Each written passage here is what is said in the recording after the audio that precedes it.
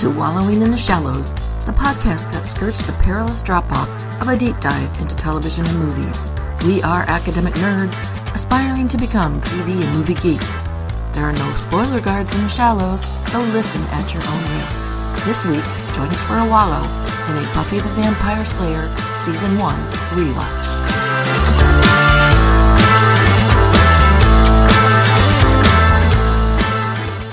Hey, hello peeps, and welcome to Wallowing in the Shallows. This is Tori.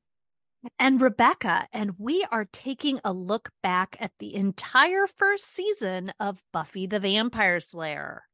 So exciting. Yes, I'm ready to award some awards. Awarding awards. Yes, I have a few of those too. No surprise. So what did you think, kind of just in an overall manner, about this first season? Well, I must say that I think the season continued to improve. They hit their stride as the ensemble moved along, and I'm very excited to see season 2 because the first episode, as I was reflecting back on the first episode and thinking how it was a little campy and a little bit forced, maybe a little bit, throwing the characters together. By the end of this first season, I felt they had gelled, and I loved Cordelia's interaction with everybody, and I cared about the characters, and that's where you want to be in order to continue a season, into the next season. I wrote down something similar about, it was very clear in those first few episodes that the actors and maybe even the directors, right, didn't really know where the characters were at, like in their lives. So, and that kind of came through, but I agree, they really nailed it as the season went on. And I really think maybe they really start to hit their stride in the pack. And then I think by the puppet show, they've all really kind of got it nailed. So, yeah. And that it's not, I guess I'm not too surprised about that because this was a mid-season filler. You know, they were only under contract for 12 episodes. And I imagine it would have been kind of hard to kind of come in and do that. But I think for a mid-season filler, or what was this on the WB? It was pretty strong overall. And of course, it finished super strong. Yes. I'm not sure, though, if it hadn't had that kind of campy feel that maybe appealed to a certain age, that the series would have survived. I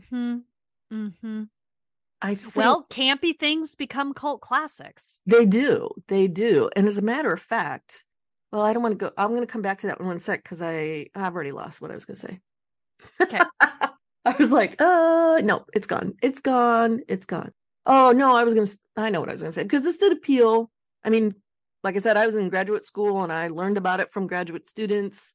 And I think if it hadn't had this very strong female protagonist that was kicking butt, it wouldn't have appealed to like an older audience of women. Yes. So, yes. And that's a completely independent piece from the campiness, right? Exactly. I think you are hitting on the piece that really strikes a chord with me, and that pulls me in more than the campiness. Though I love Rocky Horror Picture Show as much as the next person. Right. That's a perfect example of campiness gone cult classic. Exactly. I was doing a little bit of reading and I found a little factoid that I did not know, and that Whedon said he was influenced by this movie from 1984 called Night of the Comet, which is one of those campy B-level cult classic movies. Have you ever seen it? No. I remember watching it. I don't know when. If it must have been in the 80s, because I kind of remember being in Toledo when I watched it. I kind of have a memory of going into the video store and renting it. Wow. On VHS. Oh my gosh, yes.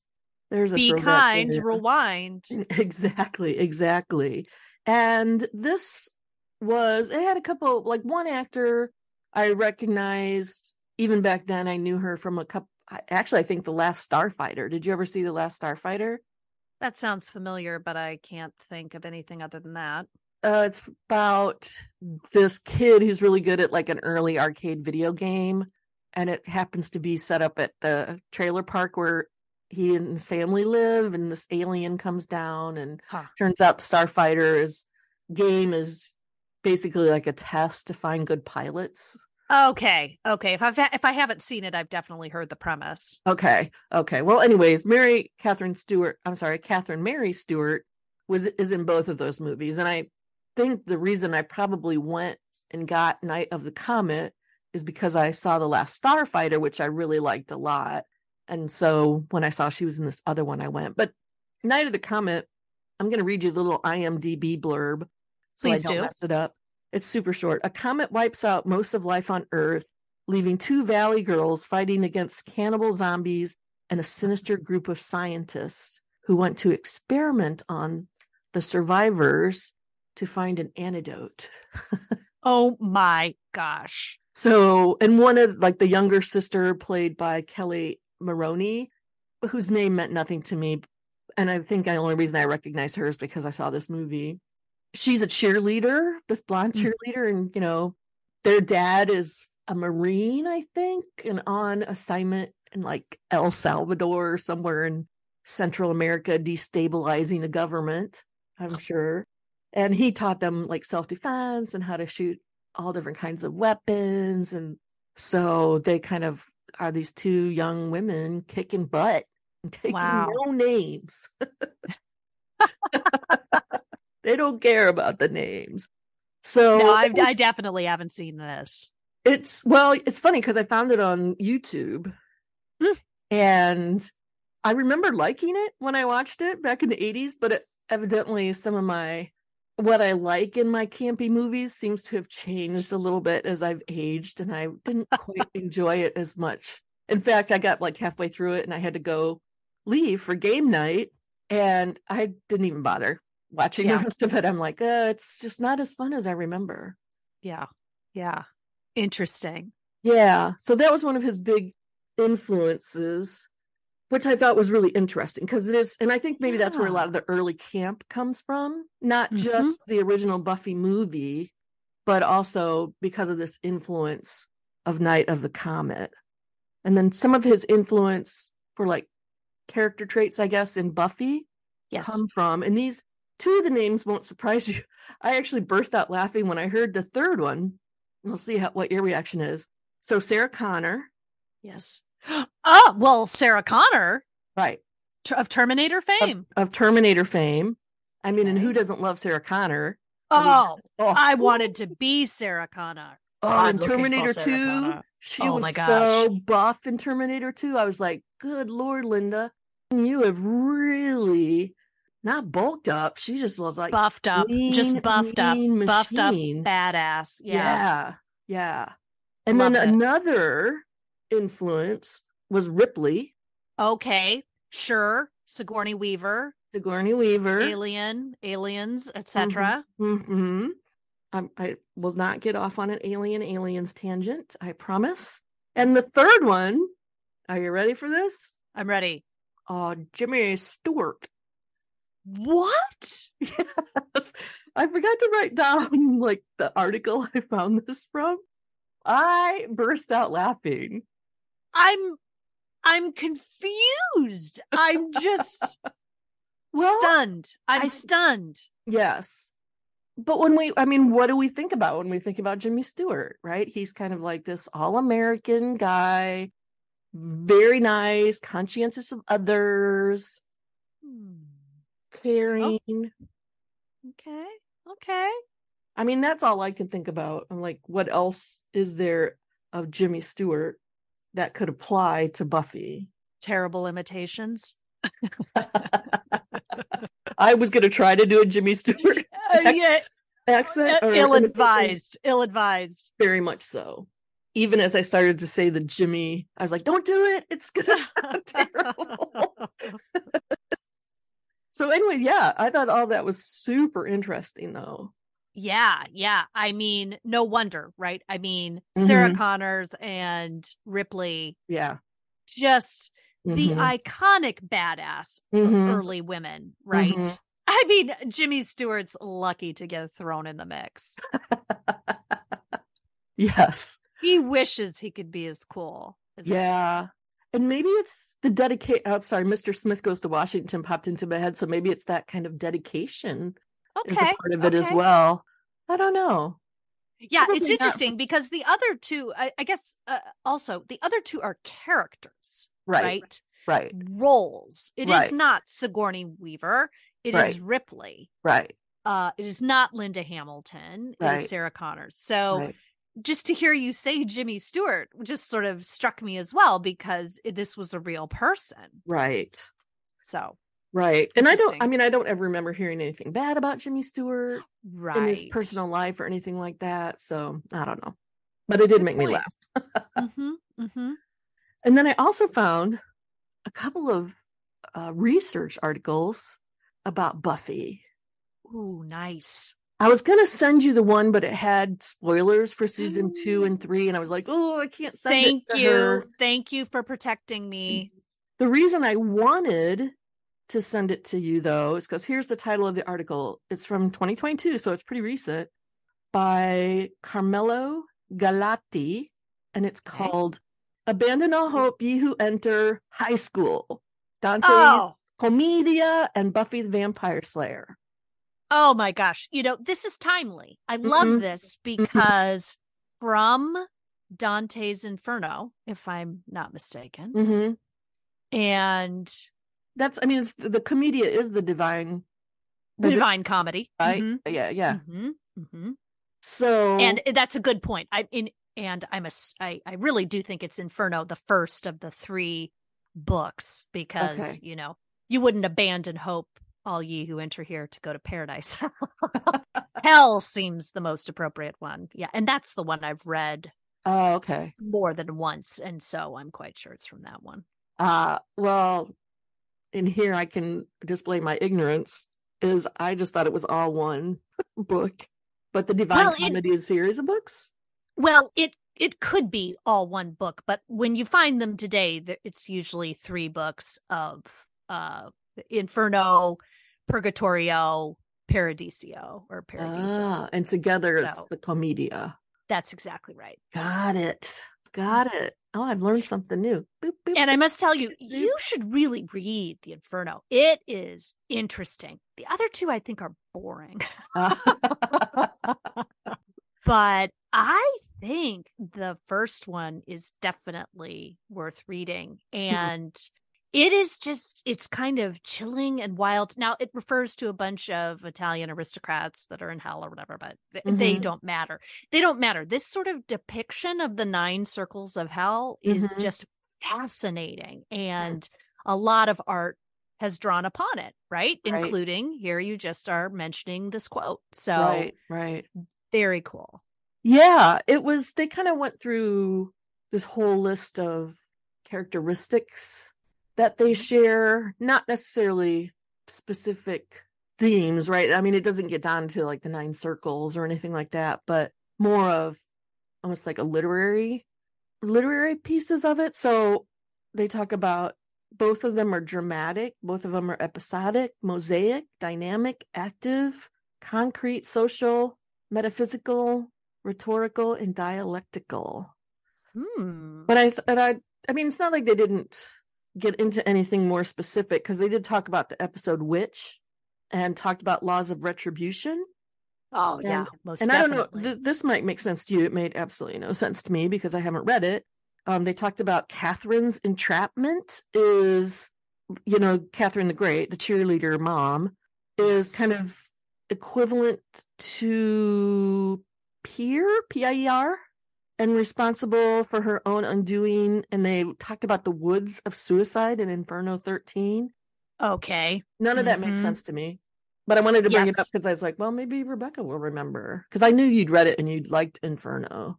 Yes. And I'm not remembering that particular character, but I definitely remember there was a circle of those who had taken their own lives. Ah.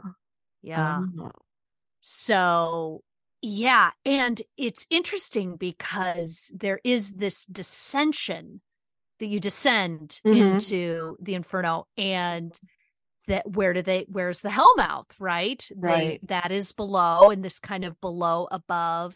And if I'm not mistaken, there is usually you go to hell and you can't come back, right? Right. But Right. this guy is taken down there for a tour, if you will. And so he's got a guide that takes him through and then allows him to return. Oh. So kind of interesting. I'm just trying to tie that thinking about Buffy going down to the master, but there's no battle. I mean, it's not like Right. Satan gets defeated and, Right. you Right. know, so, but anyway, just I was when Buffy goes down there and then does return, that just kind of made me Hmm. think about that. Now I don't, because I stopped reading because I didn't want to like read something that had to do with season 2 or 3 and accidentally let it slip. So I don't know if this author talked about that at all, but that makes a lot of sense to me Yeah. based on the little bit that I've gleaned through our conversation. It also, I mean, I just saw The Tempest today, Mm-hmm. and that has the line, "Hell is empty and all the devils are here." Oh, And wow. so this is really making me think of that as well, in Yeah. connection with the vampires coming up. And, they've left the master's lair and here they are Oh, I in love the that. land of the living as opposed to being down. So, yeah, one of The Tempest, filled with amazing lines that everybody would recognize, things like Brave New World. Um, but anyway, that is such a cool line. And it is from The Tempest. Huh.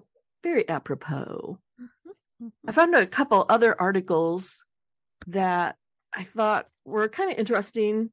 The one, and I'm not going to go into too much detail because it was very feministic theory. Not that that's a bad thing. I'm not trying to say that. It's just we could talk about it for like the next 2 hours. It's Sure. that detail, but I did like this article. It's from 1999, so when the series was at its peak, really, and it's from the Journal of Popular Film and Television again by A. Susan Owen. Don't know what her first name, the A stands for, but it's called Buffy the Vampire Slayer, Vampires, Postmodernity, and Post-Feminism. Mhm. But the one thing that really caught my eye in this particular article is that the author was using Angel and talking about Beauty and the Beast, but how Angel kind of embodied the beauty and the beast all in one character, Wow. which I That thought was is fascinating. that is really fascinating. Beauty and the Beast. Yeah. That's cool. That's really Yeah. cool. Yeah. And in that article, there's, of course, a ton of discussion about Buffy and what she embodies with strength and power and assertiveness, Mm-hmm. which we have never seen in a teenage girl character on television before. So that was pretty cool. And I love this quote.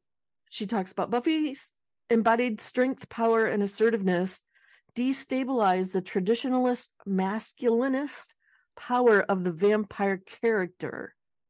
And then she goes on to say, policing those who prey upon the feminine. Wow. I was like, that's a I, nice quote. I love it. I love that policing line. I was like, that's awesome. And then the last article I found, which I really want to go back and I'm going to read much more carefully, is by John Stratton from 2005. So right about at the end of the series. And it's in television and news media. It's called Buffy the Vampire Slayer, What Being Jewish Has to Do with It. Oh, wow. So number one, I could only really read like a synopsis of this article because the full journal article wasn't online. So I'd actually have to order it through the library to see if I could get it, which is another reason, which is actually the reason I didn't read the whole thing. It was Yeah. available to me. But from the little bit that I could read, this really blew my mind because nothing this guy was saying had popped into my head at all. And he talks about how he found it very interesting that they cast a Jewish actor to play the Anglo-American hero, and that they cast the Anglo-American actor to play the Jewish character. So kind of flipping that. And of course, he talked about how the master has Nazi characteristics, which I picked up. Did we mention that at all? Not at all. Okay. Because I always kind of got that vibe.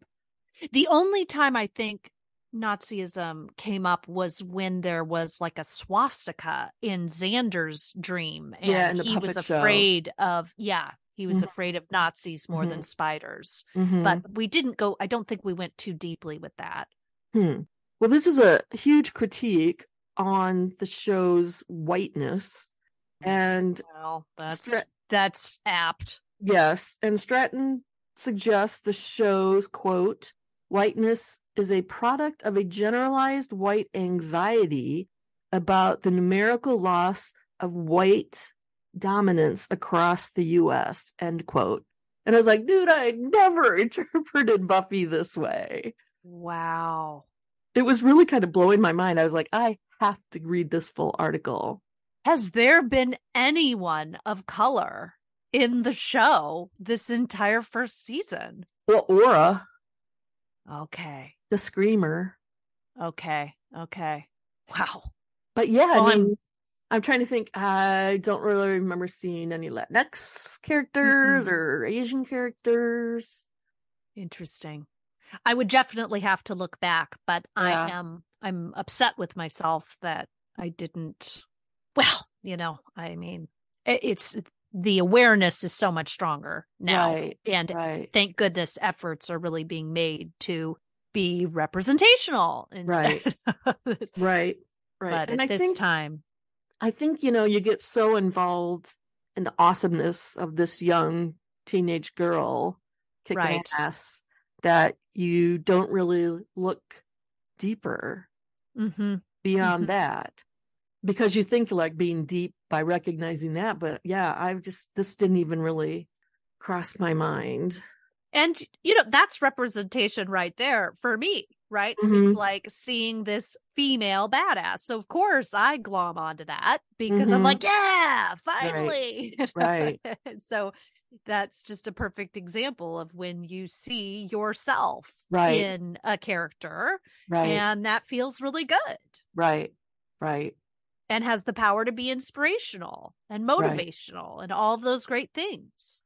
Right. And I grew up in a predominantly white community, and that's what I'm used to seeing is mostly white people around from my hometown. It wasn't until I moved and even when I moved to Toledo, it was predominantly white people that came into the place that I worked, that lived around me. So I just didn't even see it. I just want to, may I circle back for a moment? Yes. I want to go back to the Divine Comedy and the Inferno. I'm just going to put it out there that it's going to be interesting to see. So the very final circle of hell where Satan is, spoilers for anybody who has not read the 1,000-Year-Old, is frozen.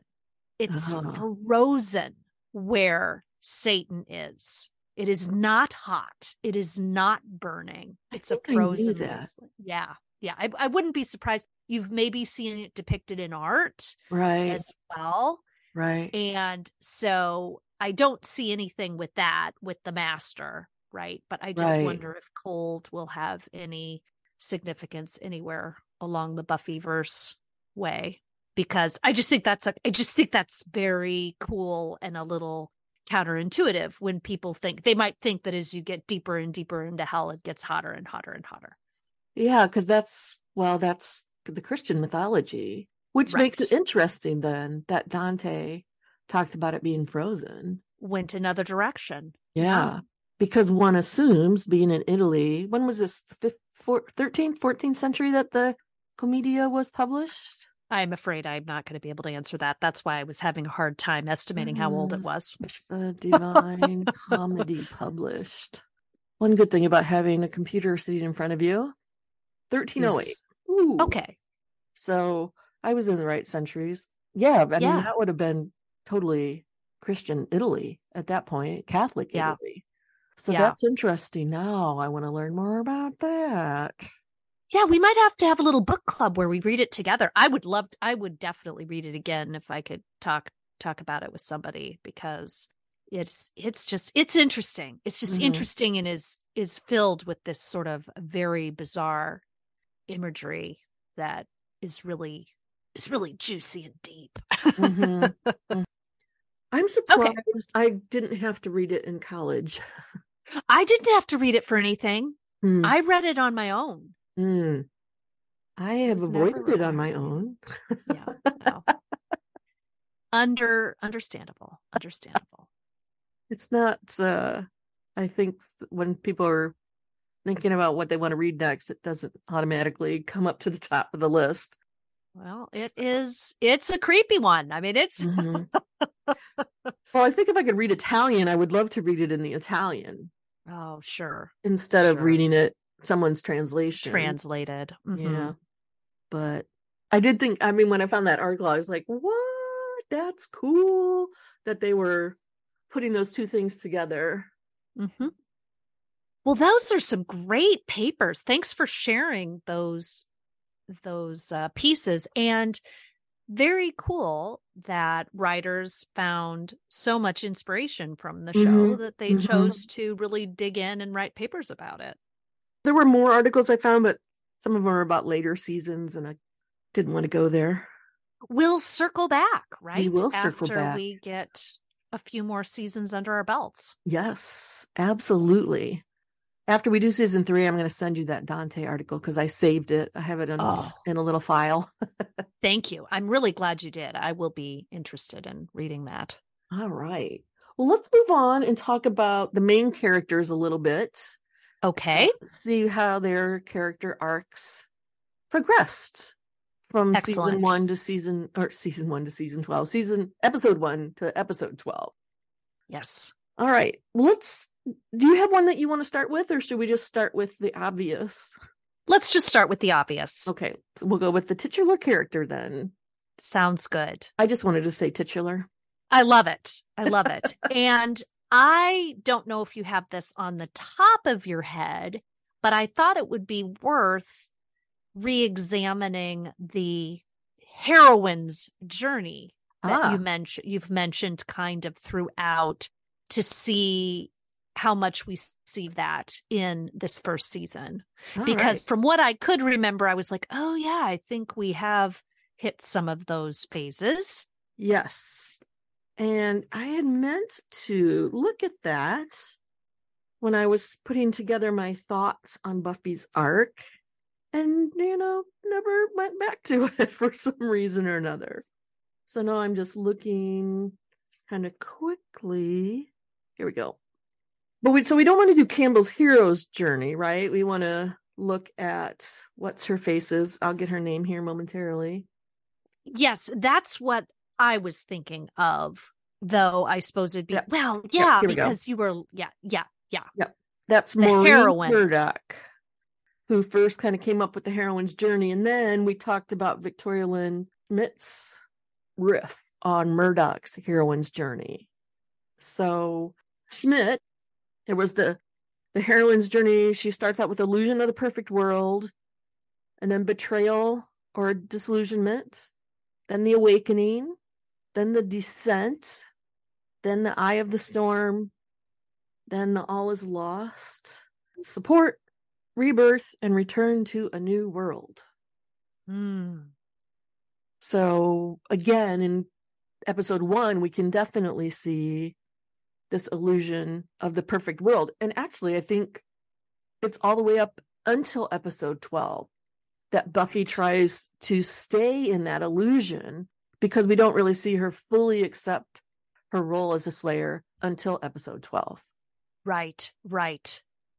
That's excellent. And I also feel like we've missed a little bit of the journey, right? Mm-hmm. Because she had this previous time that she's been trying to leave behind.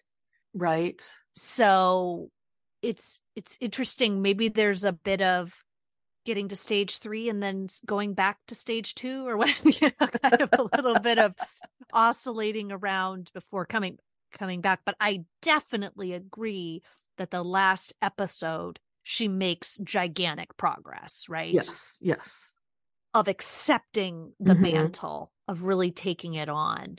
Right, which is that next to the last step, according to Schmidt, right? That rebirth, or where you have that moment of clarity and truth. And so we definitely see that in episode 12. Oh, and my gosh. Not just for Buffy, but we see that for Willow as well. Yes, and oh my gosh, I just put this together. I don't think we talked about this, but when you say rebirth, and we really do see her die, and where is she when she dies?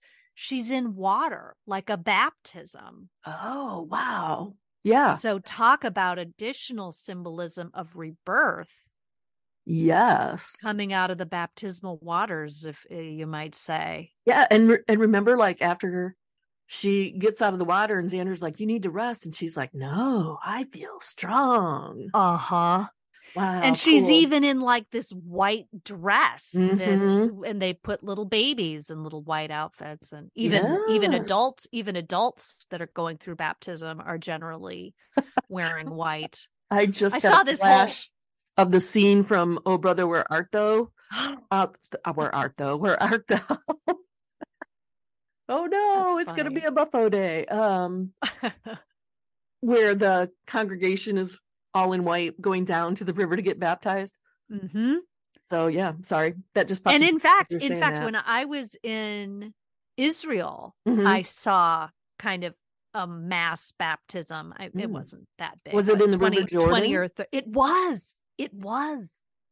And 20 or 30 adults were getting baptized right in the waters. I mean, talk about the place to go. Yeah. So anyway, that, I wonder if anybody's written a paper about that. Oh, I don't know. Now I have to look that up. Note to self.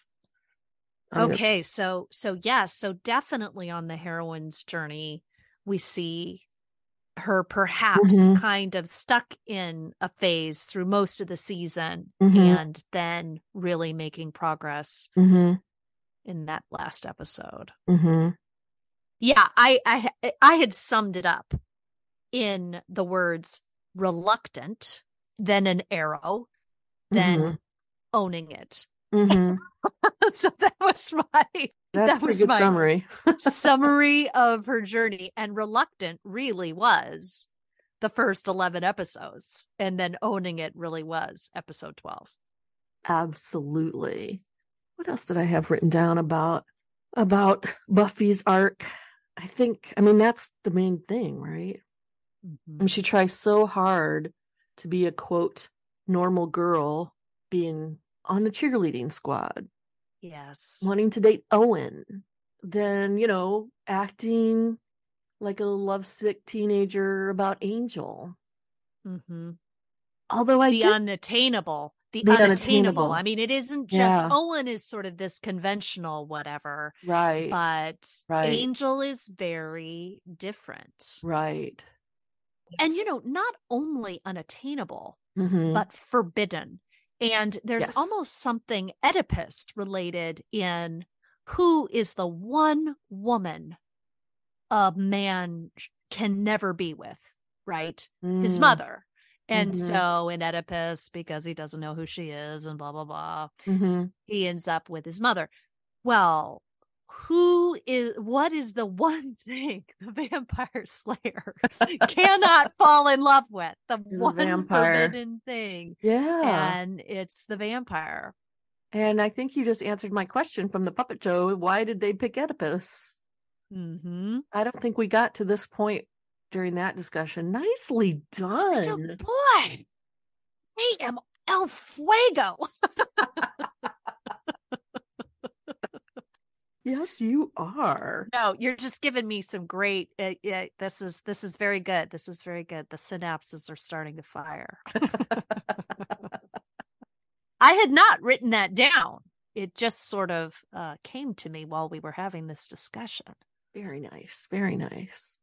Well, do you want to say anything else about uh, Buffy, or should we move on? I think we should move on, Okay. but her journey, I'm looking forward to seeing as these things continue. But we had this such stark thing happen with Mm-hmm. this rebirth, Mm-hmm.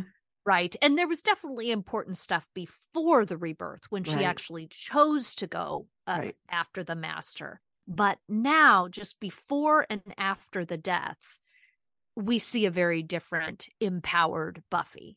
Yes. Okay. Who next? Well, who would you like to do next? Well, you mentioned Willow's parallel journey, so maybe Right. we should go there. All Do you want right. to elaborate a little bit on the parallel that you drew? Yes. I think with Willow, we see her, early on, she's the stereotypical nerd that is really unpopular at school, and she's very quiet. She's subservient Mm-hmm.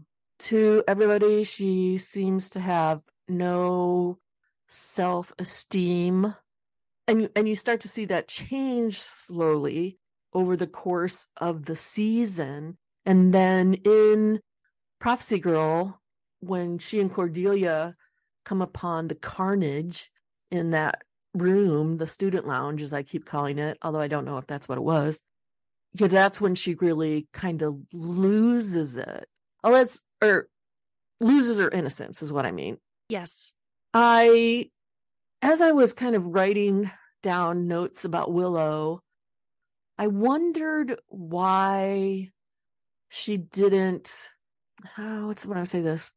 Why, when Jesse was abducted and turned into a vamp, that didn't cause her to lose a lot of her innocence. I mean, I think she probably Yes. lost some, but she was still quite the innocent after that. Definitely. Even though that was a very traumatic experience, Right. it was almost as if, I don't know, sometimes you're in denial about the reality. Yeah, And that could be. so maybe the reality came crashing down on her in episode 12. Even though the other stuff was traumatic, Right. she maybe had protection mechanisms that humans do to sort of Mm-hmm. protect themselves from trauma. And those failed her Right. in episode 12. Oh, that could be, right. So she goes from, DeBarge abducting her friend Jessie, the Yes. DeBarge vampire, Mm-hmm. to her best friend being possessed by a hyena, Mm-hmm. to her virtual boyfriend turning out to be an ancient demon that ends up in a really bad robot costume. Yes. And it does, so it takes that slaughter. I was just Mm-hmm. like, girl, why did it take you so long to get there? Yeah. Yeah. I mean, it was coming at her from every side. Mm-hmm. Mm-hmm. And I One, think it's go ahead. something, well, I was going to spoil or something, so go ahead. Well, I just wanted to push back on one aspect Okay. that I do feel like from the beginning, she has and does exert some power through her intelligence. And you can see young women, and Right. it's terrible to see. You can see young women who are gifted intellectually dismiss it, push it down, not show it, Right. do the work and get the grades, but not exhibit that.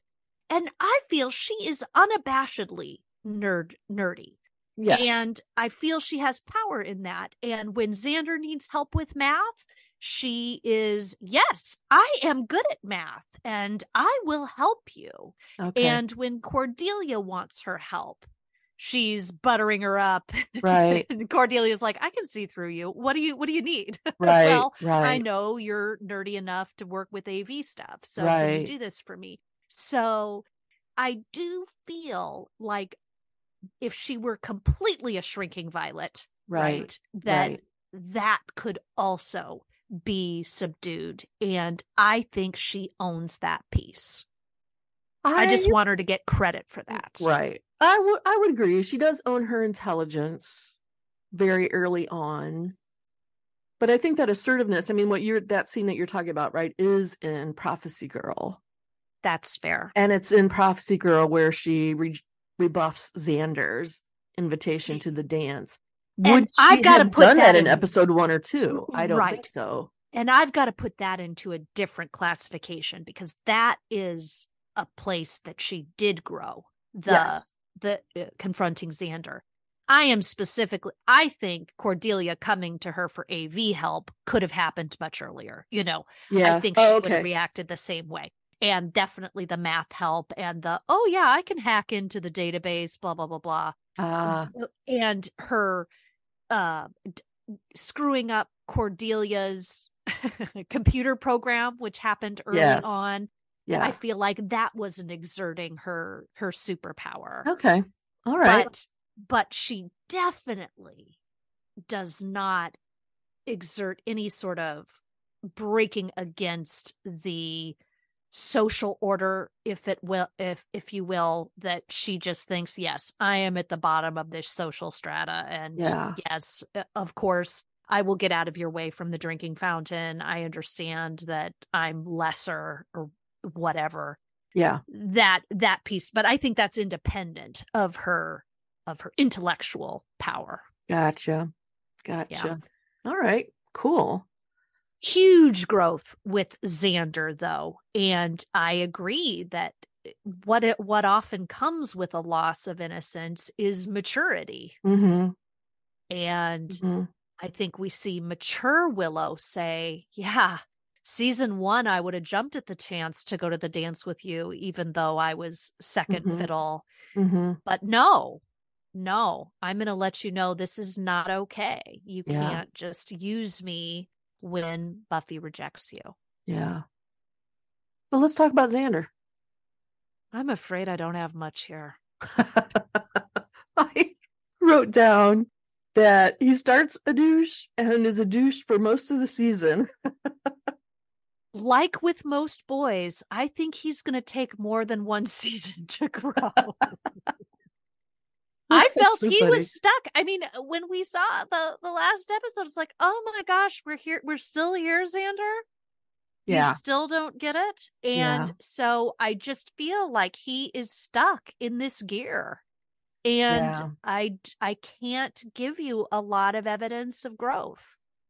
I did write down the only redeeming thing is that he resuscitates Buffy in Prophecy Girl.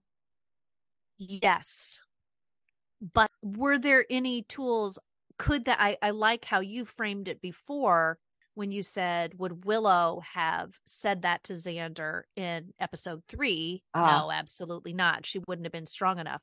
Well, would Xander have resuscitated Buffy in episode 3? I would argue yes. Yeah. He had that skill in episode 3.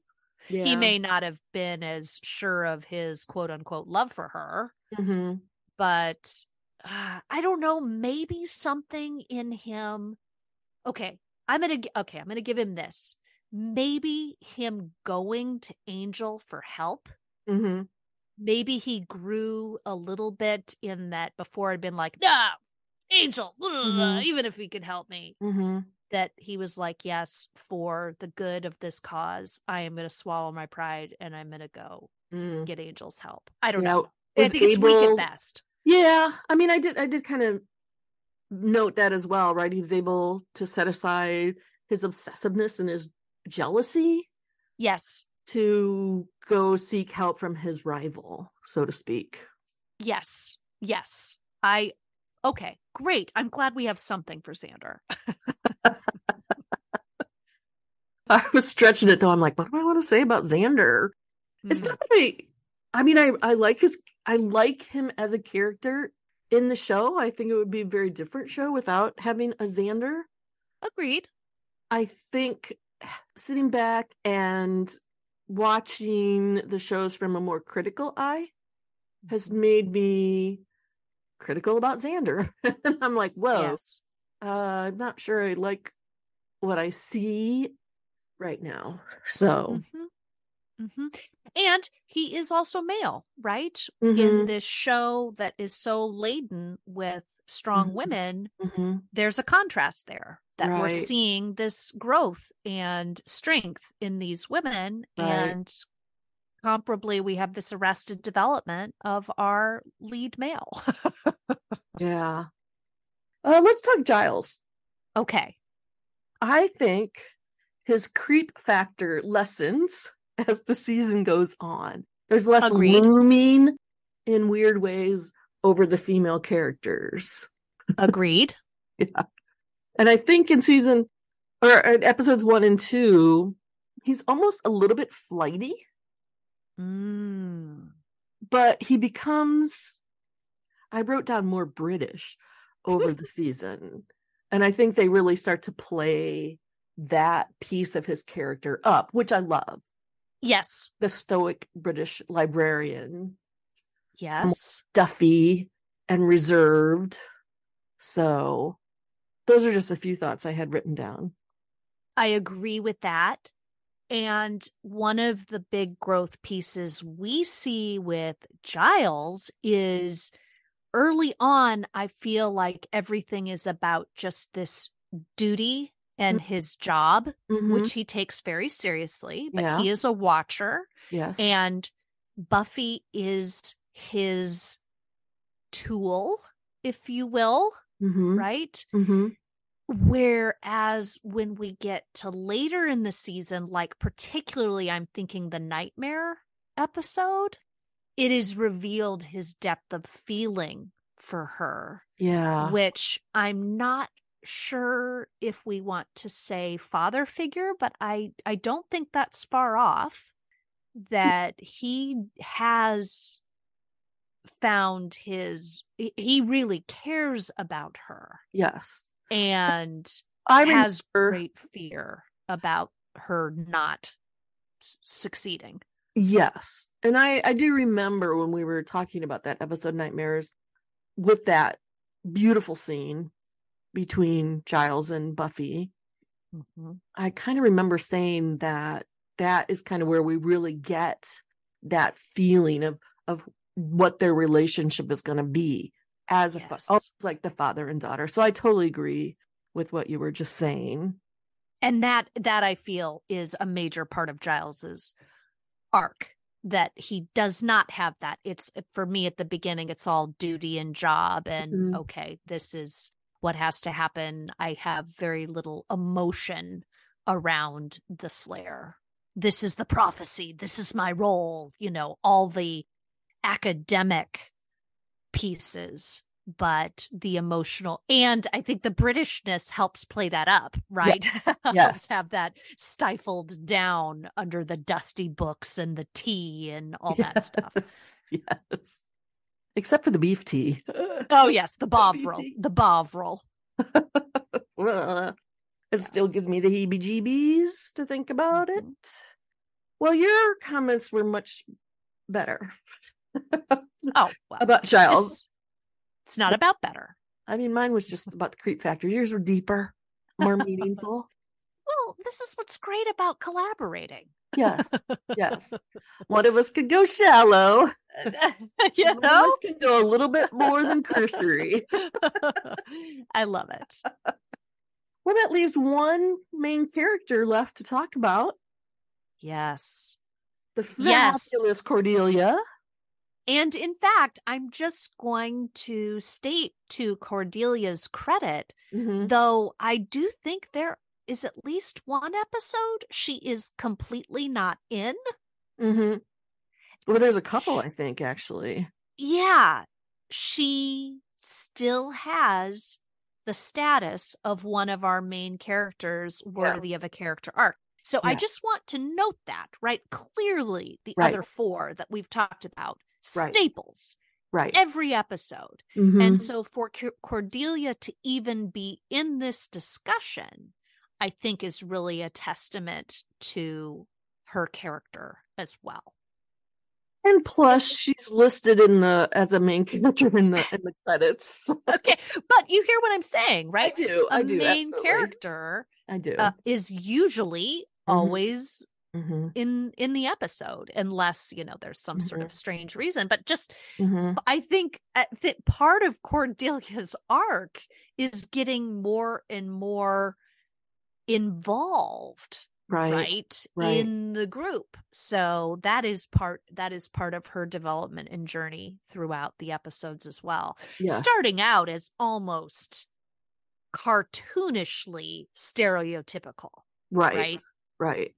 I think, though, that her character is the most well-defined early on.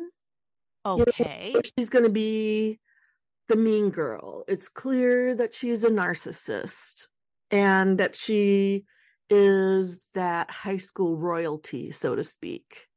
And that understood is played throughout everything, right? All of these episodes. And then we get up to out of mind, out of sight.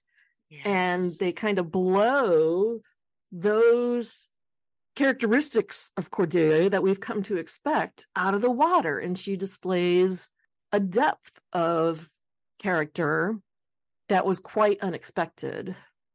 Absolutely. And dare I say, a fragility, insecurity as well, that she masks incredibly well. Yes.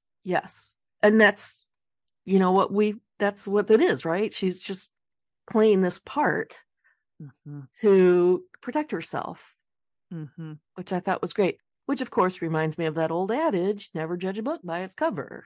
Yes. So, and go ahead. Oh, I was thinking of another adage, like, don't until you walk in someone else's shoes. Yeah. Exactly. Yeah. Many little adages that convey this concept. Oh, I do love Cordelia. And I love that they kind of continue that growth in the next season. Excellent. I look forward to that because she definitely has very deeply endeared herself to me. Yes. Like in episode 1, you're like, you start liking her and then she starts to turn mean and everything. You're like, oh, it's that girl. And so you're like, at least for me, my likeness of her went down. I'm like, oh, I don't like her quite as much. And then it quickly goes back up.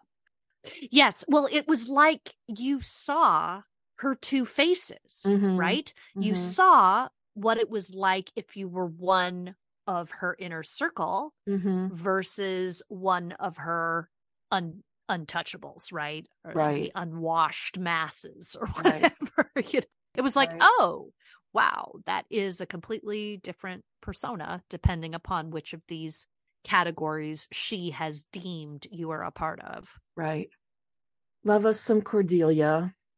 Yes. And in fact, in the last episode, we start to really see this bravery aspect of her as well, really stepping up. And throughout, and I think in one of the episodes, I said, wow, Cordelia is smart and she is conscientious about her studies and she is driven, right?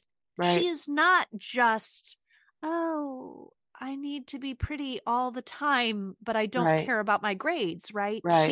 She clearly has some goals, I don't know, for college or whatever, that I don't think are obvious at the beginning either. Yeah. I just love that out of mind, out of sight episode totally subverts. Yes, exactly. That is the turning point. Yeah. Right on. I'm excited for you to see her arc in season 2. Looking forward to it. All right. Are we ready?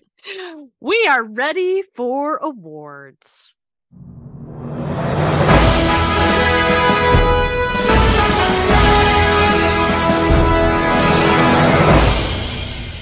Do. All right. So we have a number of awards, best ofs, kind of, so to speak. Let us start with a memoriam. The character we will miss the most. If you know an episode name, throw that out there as well. But I know some of mine are multiple episode things. So anyways, what character will you miss the most? Okay. So I would like to put forth my character I will miss the most, and then I'd like to give 2 honorable mentions. Okay. My character I will miss the most is Principal Flutie. Oh, Mm-hmm. Mm-hmm. I did not think you were going to go there, but please say why. I think he was more than meets the eye. I liked how he wanted to give Buffy a chance. He's an interesting contrast of leadership and motivation to Snyder, who we have now. Maybe he was a little bit idealistic, Mm-hmm. but he had some good lines. I liked his leadership, and I just was very disappointed when we lost him. Now, I am liking Snyder, and so, maybe I'm getting over him a little faster than one would expect. But I really did, if I thought back through all the episodes and the losses we had, Mm-hmm. Principal Flutie was the one that hurt the worst. Yeah, interesting. And your honorable mentions? Well, Dr. Gregory I figured he would and be in there. Herbert the pig. Oh. That one's a little bit of a funny honorable mention, but gone but not forgotten. I thought Herbert the pig had such a blaze to glory start, and it was just he flamed out immediately. It was just too much for Herbert the pig. Just too much. All right. Well, my character I will miss the most is the Master. I have to admit, I kind of went Yes. Obvious. I just it missed the certainly Nosferatu vibes. Yes. And I'm really glad you went ahead and went with him, because obviously he was on my list and he's the most significant loss, right? He was with us through the entire season. So we would be remiss if he were not at least mentioned. Yeah, and I like how he could be really evil and scary and then just rip out these kind of droll lines that were hysterically funny. Yeah. So those are the things I'll miss the most about the Master. And I think my thought on the Master was he served his purpose. Yes. I did not feel like his time was cut short. It was just like this perfect arc, and then he's done. Right. And I think when we were talking about Prophecy Girl, I'm going to stick to this riff about he had to be. I mean, the big bad of season 1 had to be a big, mean, old vampire. Yes. And I love that they went really old, traditional Nosferatu-y type of vampire. Totally. But, yeah. All right. Excellent. Best quote of the season. Okay. So would you like to go first on this? We should trade off on who gets to go first. I don't think this will come as a surprise. Mm-hmm. And it comes from Never Kill a Boy on the First Date. Mm-hmm. If the apocalypse comes, beat me. If I had to guess, this was going to be the one I thought you might say. I'm not coming up with anything really surprising yet. But I had a lot of quotes, but that one I kept coming back to. Finally said to myself, it's just got to be that one. It's just got to be. Well, I appreciate your consistency, because you told me on that episode, you said this is the iconic quote. It was so I think it's perfect. All right. And you? Okay. So I went back through all of the quotes that I had written down. And I can't believe it, but I have to go back to season 1, episode 1. I cannot believe that with all of my quotes, and then I kind of whittled them down a little bit, then whittled them down again, and I just couldn't let go of this one. And I'm like, Tori's going to think I just looked at the first quote that I thought was good and then said I'm done with it. But I promise you, it was much more exhaustive. And it belongs to Cordelia. No real surprise. Excuse me, I have to call everyone I have ever met right now. Oh, yay, I'm so glad it's a Cordelia quote. And Cordelia had other quotes that were making the top list, but that one, I remember rewinding it several times. I just could not get over it. And I just love it. Now there was one where something about needing oxygen when she saw Angel. He's going to need oxygen after I'm through with him or something. Which I'm not doing it justice. Yes. But this one, the excuse me, I need to call everyone I have ever met, right? Loved it. Just, she's the queen of exaggeration, right? She's the queen of narcissism and the queen of exaggeration. And I felt like this summed up both. Love it. Love it. Love it. Love it. Let's move on to the next one. And it's very similar. What's the best burn? Okay. The best burn, not season 1, episode 1, but season 1, episode 3, when Giles says that it's not the Giles one. Actually, this one is given to Willow. Credit to Willow here on this one. Why should someone want to harm Cordelia? Maybe because they met her? Did I say that? I thought that was a heck of a burn. Now, it's a good burn. He didn't say it to Cordelia, so maybe it doesn't quite count as a burn, but boy, I sure thought I felt the fire from it. Oh, yeah. Yeah, that's fuego. I love that one. That's a great comment. Mine comes from I Robot You Jane. And again, I'm going to set the comment that leads to the burn. Good. And so we have Giles saying, I'm just going to stay and clean up a little. I'll be back in the Middle Ages. Did you ever leave? Awesome. I just loved that burn. She burns him a lot. Oh, I love it. I'm so glad you did that one because that one is fantastic. And isn't it interesting that in both of our selections, they are responses to something Giles has said? Giles does not get the credit, right? He's just the setup guy. Right. But in both cases, he's the setup guy. He's like the Zeppo. The straight man. Yes. In the comedic sense, I'm not talking about his sexuality, listeners. Oh, okay. It's an old comedic term. Okay. So that's a good one. I give you big props for that. Thanks. Okay. And part of it is because I love that you reminded me of it because that's so good. That is good. And she burns him right there. He is there. This is not a behind the back quote. This is a burn right at him. Yes. Now, I just realized I know I had picked a best pop culture reference. Yes. And I didn't write it down. Oh my gosh. I'm like, come on, Tori. What's yours? So hopefully it'll come back to me because I know I wrote it down. Okay, because this was your turn to go first, but we'll just have you go first on the next one. Yes, I do have mine. It's from actually season 1, episode 12, Xander using Locutus, the Picard's Borg name. Mm-hmm. I thought that was an excellent pop culture reference. When I was going back through my notes, I saw that and I was like, Rebecca's going to choose that. You had me pegged. Locutus. What? Oh, man.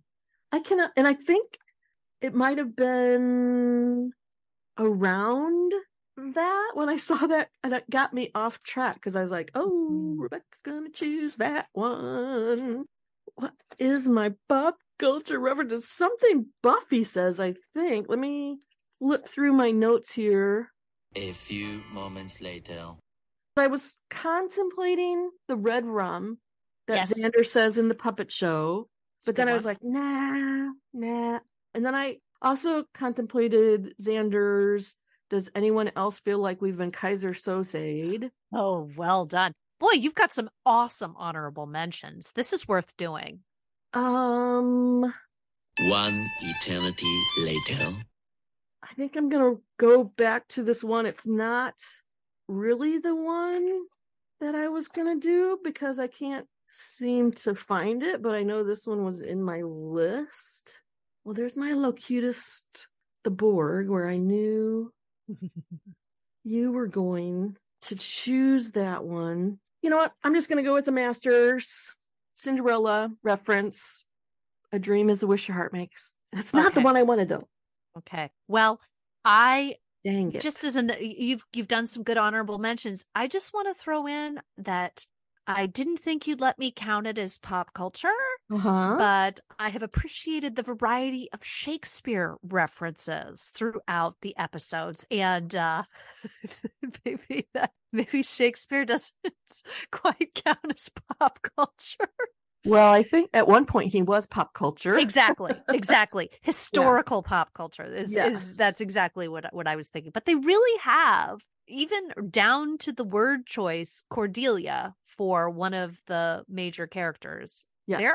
There's a lot of Shakespeare references. Yeah, there are. And I love it. I do too. I love it. As I've said, I think multiple times, we love us some Shakespeare references. 100%.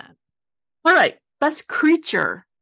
Okay. I think this will get easier in subsequent seasons because I had a really hard time with this. I did too. I had to create some criteria for myself, which I will explain in my choice. Okay. But I also had a hard time picking best creature. So my best creature, I have several things written down and then crossed out, but I ended up on pork and beans vampire. Nice choice. So that's it. Okay. So it says best creature, not favorite creature. Yeah. So I have to go with Malik. I had him written down first. Okay. And I'm going to explain why. Okay. Because he was so multifaceted, right? Mm-hmm. If he were only in his robot form, he would not have won this award because I thought that was the hokiest form he was in. Yeah. I thought the fact that we had him in the Middle Ages or whatever. Oh, yeah. So we have his physical embodiment there. Yeah. Then we had this really fascinating virtual form where he comes into consciousness online and adapts from the Middle Ages to like cutting edge present day technology. Yeah. And then we have him stuffed into this physical form, which again is the least interesting of the three forms to me. But the fact that he was so multifaceted and how strong I felt that virtual presence was and how they portrayed that, I have to give it to Malik, aka Malcolm. Bueno. Yeah, that makes sense. I didn't think of it that way. And he's not my favorite. He's not my favorite. He's again, I'm giving points for multifaceted, and I really did find the representation of him virtually very, very satisfying and creepy. Yeah. Yeah. Well, pork and beans, the reason I ended up giving it to pork and beans vampire is just because he's really creepy. I mean, agreed. He does a really good job, not necessarily in looks, but he's psycho. Yes. He's totally psycho. And so I did like that. That's why I ended up giving it to pork and beans. And he did a beautiful job assisting in the misdirect away from Colin, because we really thought pork and beans was the chosen one. Yes. Yes. Or the whatever Colin was. The guy who leads Buffy down to the cave. The annoying one. Yeah, exactly. So I found the quote. Proceed. The best pop culture reference. And I can't believe I forgot it because I'm actually watching this show right now. I'm rewatching two shows. I'm rewatching Supernatural. And then when I get a little tired of that, I jump over to this show. Buffy says this to Giles: "You, of all people, are trying to Scully me." Oh, beautiful. I cannot believe I forgot that I'm watching the damn X-Files. I'm glad you remembered it. This was worth revisiting. I just searched through all of my notes, but I finally found it. I have too many notes. I got a stack of notes. Anyways, all right. Best comedic moment. I am giving this because it is, I think, the moment that I laughed the loudest. I was so struck and surprised, utterly bemused and enchanted. And it wasn't until the very last episode, Prophecy Girl, Cordelia driving her car through the school to the library. Well, I wouldn't have tag that as a comedic moment, but I just thought it was so funny. I mean, it was one of those, like, I went, are you kidding me? And I think Buffy says something like, or one of them, or Willow says something like, well, normally one would walk or something. I just loved it. And I thought it was very, very funny. So even if they didn't mean it to be the best comedic moment, I found it the funniest. Well, my best comedic moment is probably, again, unsurprisingly, from the puppet show. Yes. Yes. The dramatic scene. Yes. Yes. The Oedipus. I would have pegged this for you as well. I thought about putting it too, but I was like, no, this one's Tori's. Love that one. Love it, love it, love it. I can watch that over and over and over, and I laugh every single time. And I just keep thinking that must have been a blast for them to film. Yep. All right. So on the other side, 180-degree flip, what's the best dramatic moment? And for me, that was, it's really a tie for me. Okay. And I think I know what 1 year's is going to be. I bet you do know which one mine's going to be. Yeah. So mine is between that and when Buffy learns about her fate because of the prophecy in Prophecy Girl. Okay. I couldn't really narrow it down. I couldn't pick just one.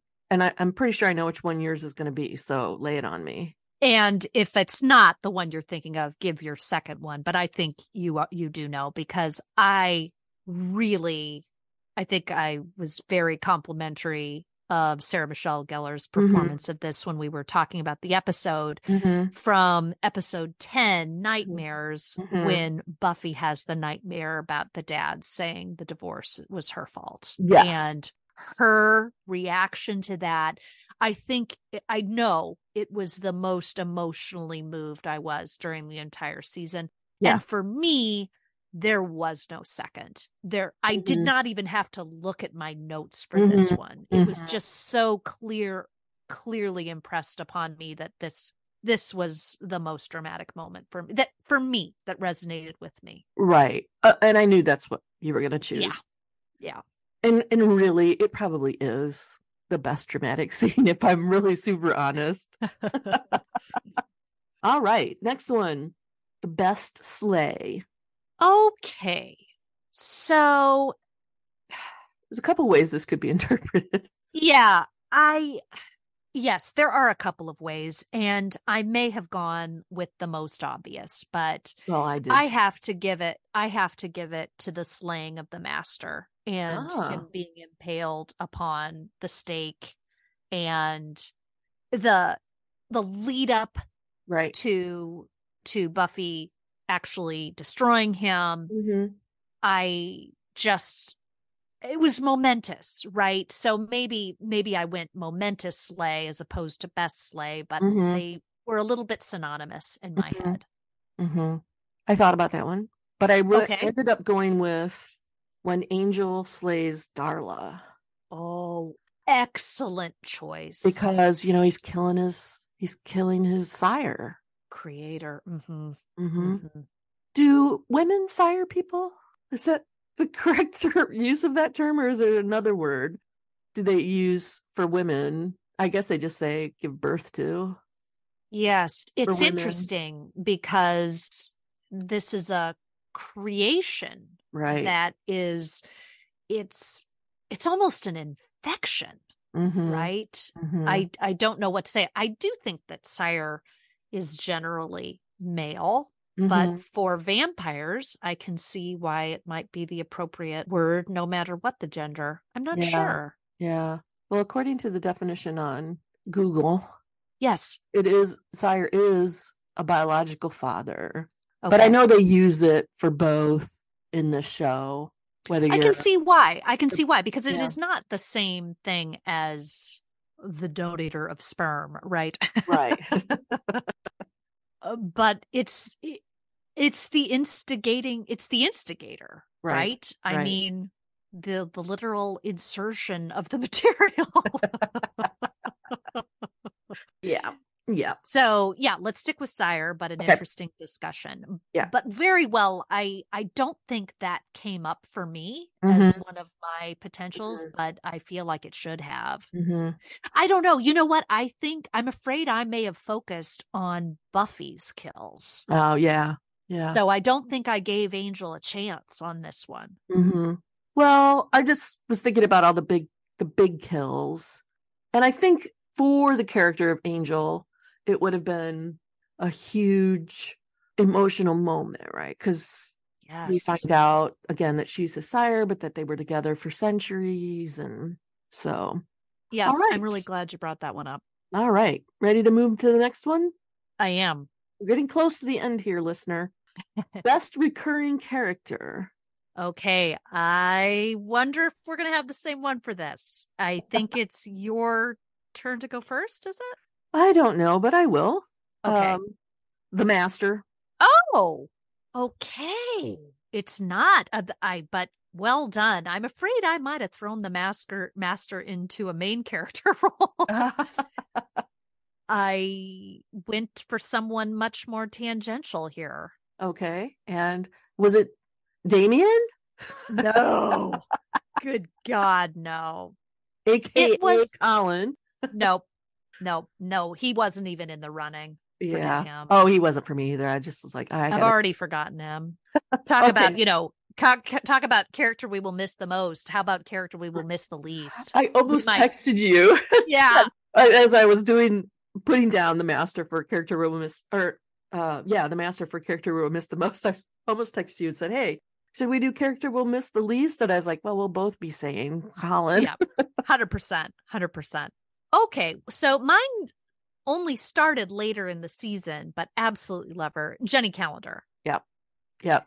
And she's a close second. Okay. And if she'd had a few more episodes, maybe she would have been even more hands down. But right. I just thought that she was fantastic. And in fact, when I had texted you about who counts as recurring versus, character arc main characters. Right. Because I didn't know if Cordelia counted as recurring since she wasn't in all the episodes. So she was going to be my recurring. And then when she was off the table, then I went for Jenny Calendar. Makes sense.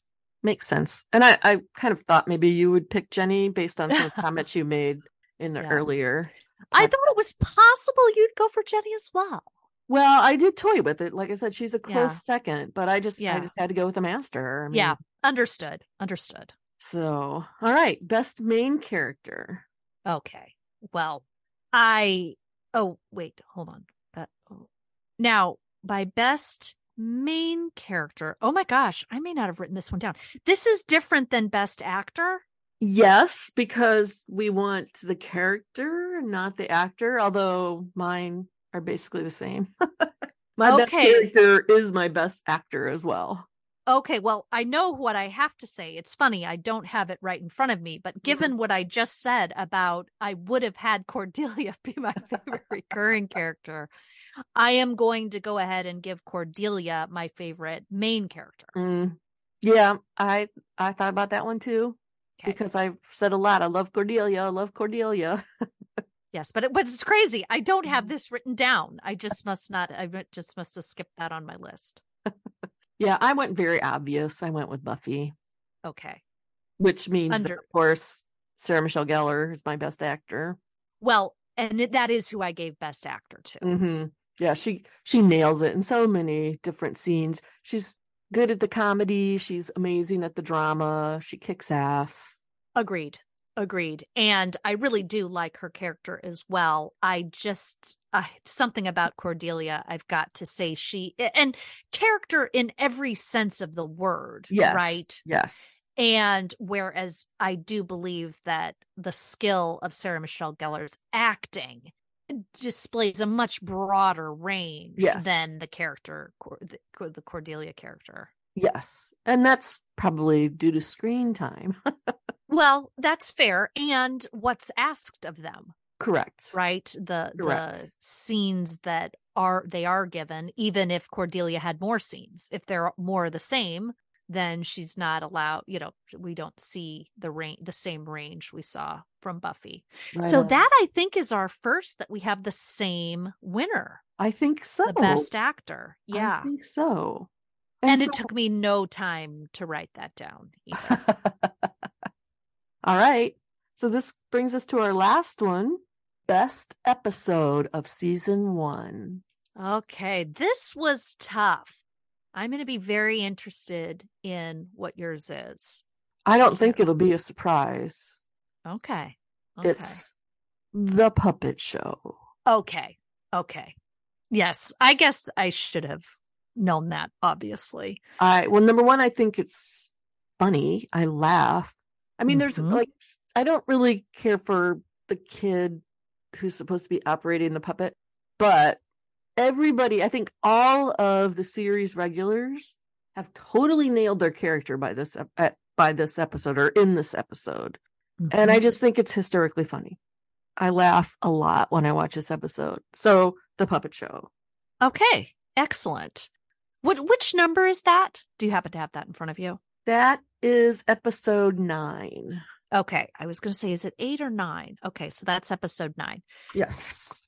Mine is a couple of episodes earlier than that. Okay. I have got to give it to the Angel episode. Oh. And it's interesting because it's the one that contains your best sleigh. Right.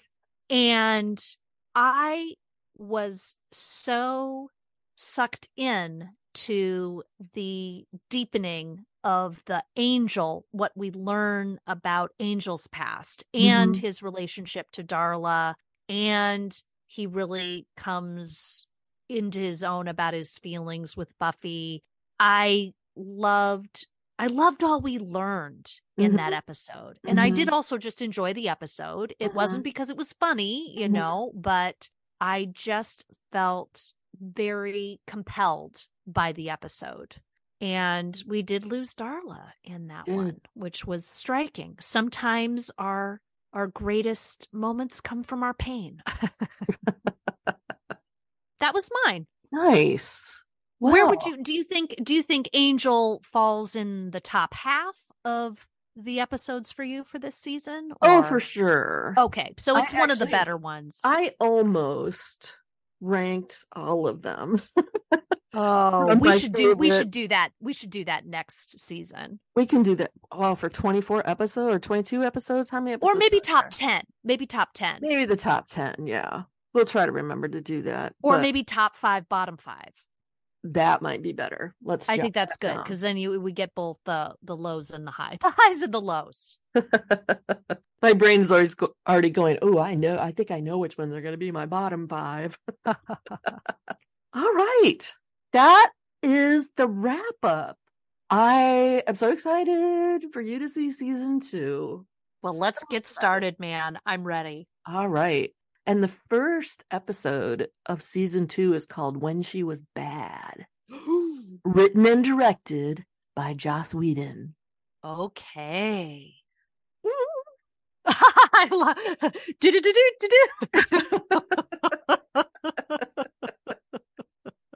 All right, so thanks everybody. Oh, hey, I would know what I was going to say. Remember before we started recording, and I said, "Oh, I'll just be happy if we can get to 30 minutes." Yeah, we kind of blew that out the water. What did I say? I knew it wouldn't just be 30 minutes. I knew we had plenty to say, but we had some good stuff to say. I think so. Hopefully. Yeah, thanks for doing that research with those papers. That really got my wheels turning. All right, cool. All right, Thanks everybody.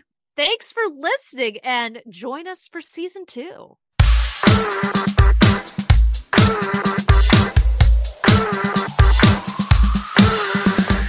Wallowing in the Shallows is created and produced by the both of us.